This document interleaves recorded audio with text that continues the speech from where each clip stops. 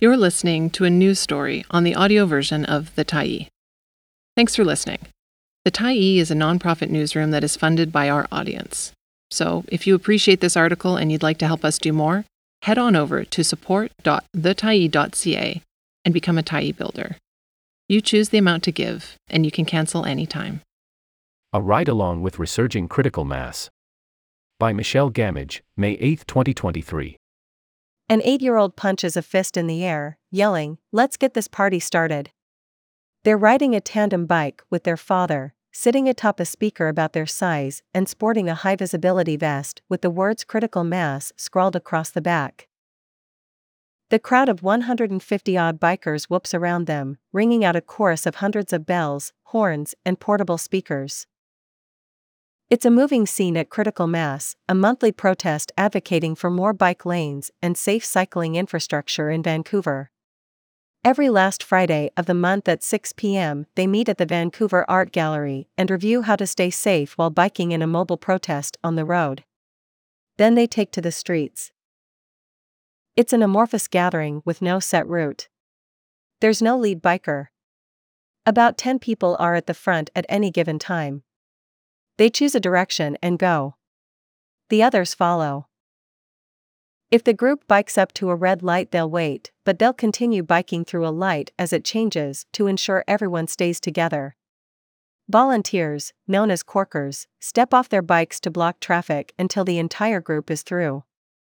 On this sunny Friday at the end of April, the protest has a festive atmosphere. People chat and generally seem to enjoy themselves as the protest rolls through downtown Vancouver, across the Cambie Street Bridge to Broadway, back downtown via the Granville Street Bridge and then again to Kitsilano, taking the Burrard Street Bridge. Onlookers pull out their phones to film and wave as the mass of cyclists roll past. Some yell, "What's this for?" and then cheer when they hear, "We want more bike lanes." This cheerful movement has a serious message at its center: road safety. Biking protests like this one have been popping up all over the city over the past couple months. Many are in response to Vancouver City Council's decisions to remove the Stanley Park bike lane and to not build a separated bike lane on Broadway as part of the street's redesign. Critical Mass started in the 80s, at a time when bikers wore gas masks on their rides to raise awareness about vehicle pollution. Back then, the movement called themselves the Bicycle People. According to Van Bikes, Vancouver's Bicycle People and the Fight for Transportation Change, 1986 to 2011, published in 2022 by Colin Stein, the cycling movement advocated in the 90s for the right to bring bikes on the Skitran, C-Bus, and for bike racks on buses. They also had their hand in implementing the helmet law, advocating for the Burrard Street Bridge bike lane and numerous other bike lanes in the city. Even Adbusters produced a zany video about dinosaurs choosing to bike rather than drive. As the city built bike lanes under Vancouver Mayor Gregor Robertson and Vision Vancouver, bike advocacy faded, advocates told the Tyee. But protests are once again growing under the ABC-led Vancouver City Council. Mary Sherlock, a 73-year-old self-described elder activist, leads a Critical Mass-adjacent protest ride through Stanley Park every Sunday, and Ron Goodine, a 65-year-old advocate, leads a protest that meets the first 3 Fridays of the month at City Hall, biking up and down Broadway. Several advocates, and the folks who turn up to the Critical Mass rides, say the city, led since November by an ABC Vancouver majority, hasn't been building enough new bike infrastructure. Sherlock makes the running joke that ABC Vancouver means all about cars.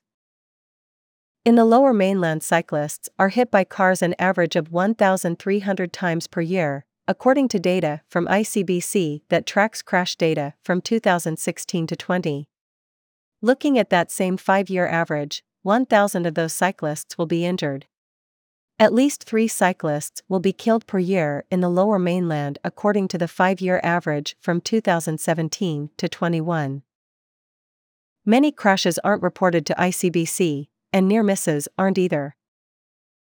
The best way to improve road safety for all is to build separated bike lanes, said Jade Buchanan, who volunteers with Vision Zero Vancouver, an advocacy group working to eliminate all traffic crashes leading to serious injury and death in the Lower Mainland. Good fences make good neighbors, he said, pointing to a 2019 study that shows protected bike infrastructure improves road safety for cyclists, pedestrians, and even drivers. It's a case of if you build it they will come, Buchanan said.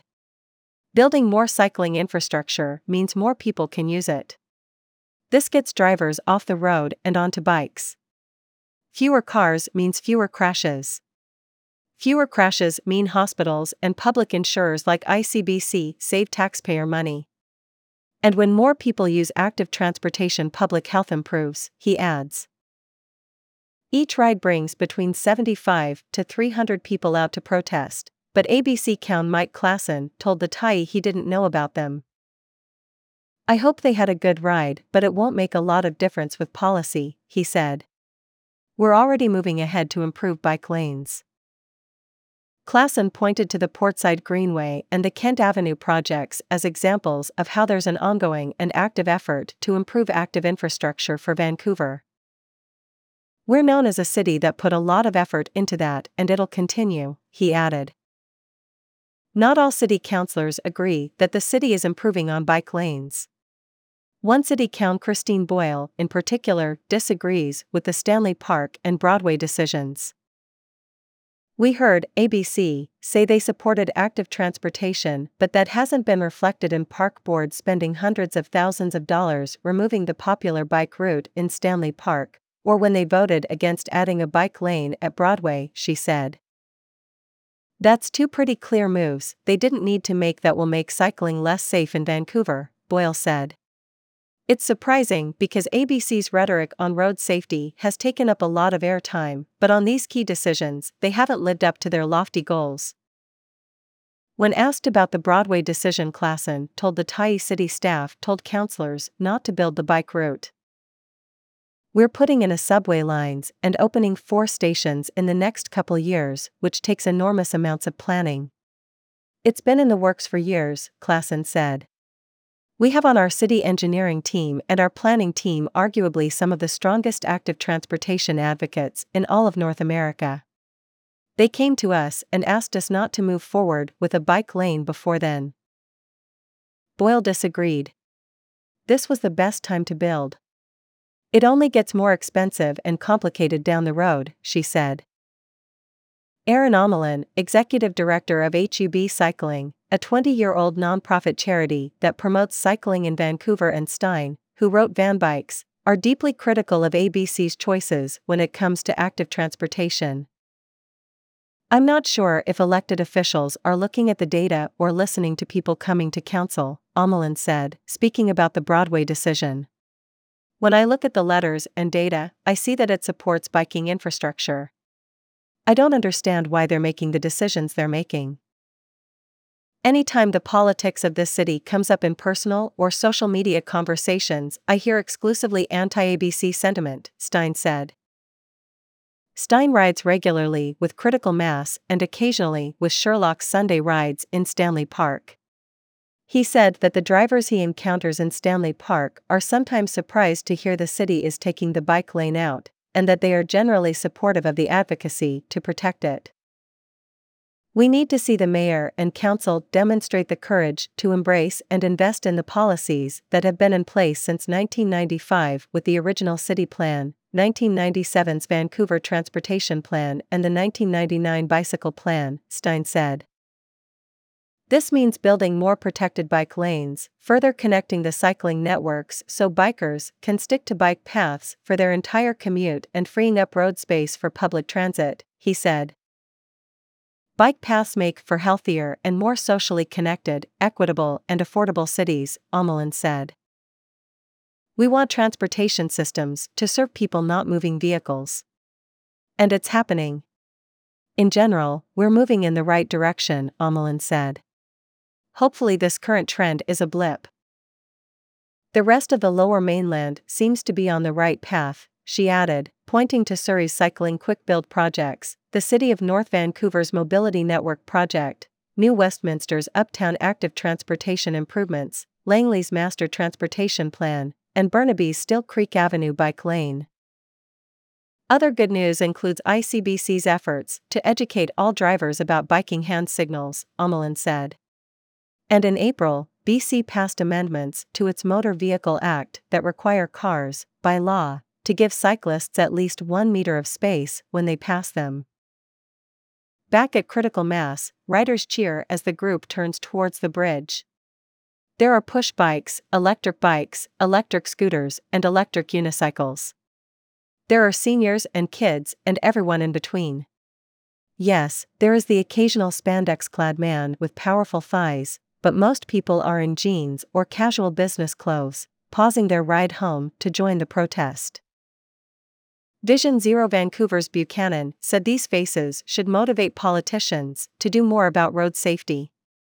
It's everyday people, of all ages and all walks of life, who are injured and killed when cars crash into bikes. We want that to sink in so people realize this is the crisis that it is, he said. We want large-scale action, not to have to do fight after little fight. We are gaining ground but could really use politicians stepping up and helping us win some significant gains. Thanks for stopping by the Tyee today. Anytime you're in the mood to listen to important stories written well, we'll be here. And if you'd like to keep independent media going strong, head over to thetyee.ca and click on the Support Us button to pitch in. Finally, big thank you to all of our Tyee builders who made this story possible.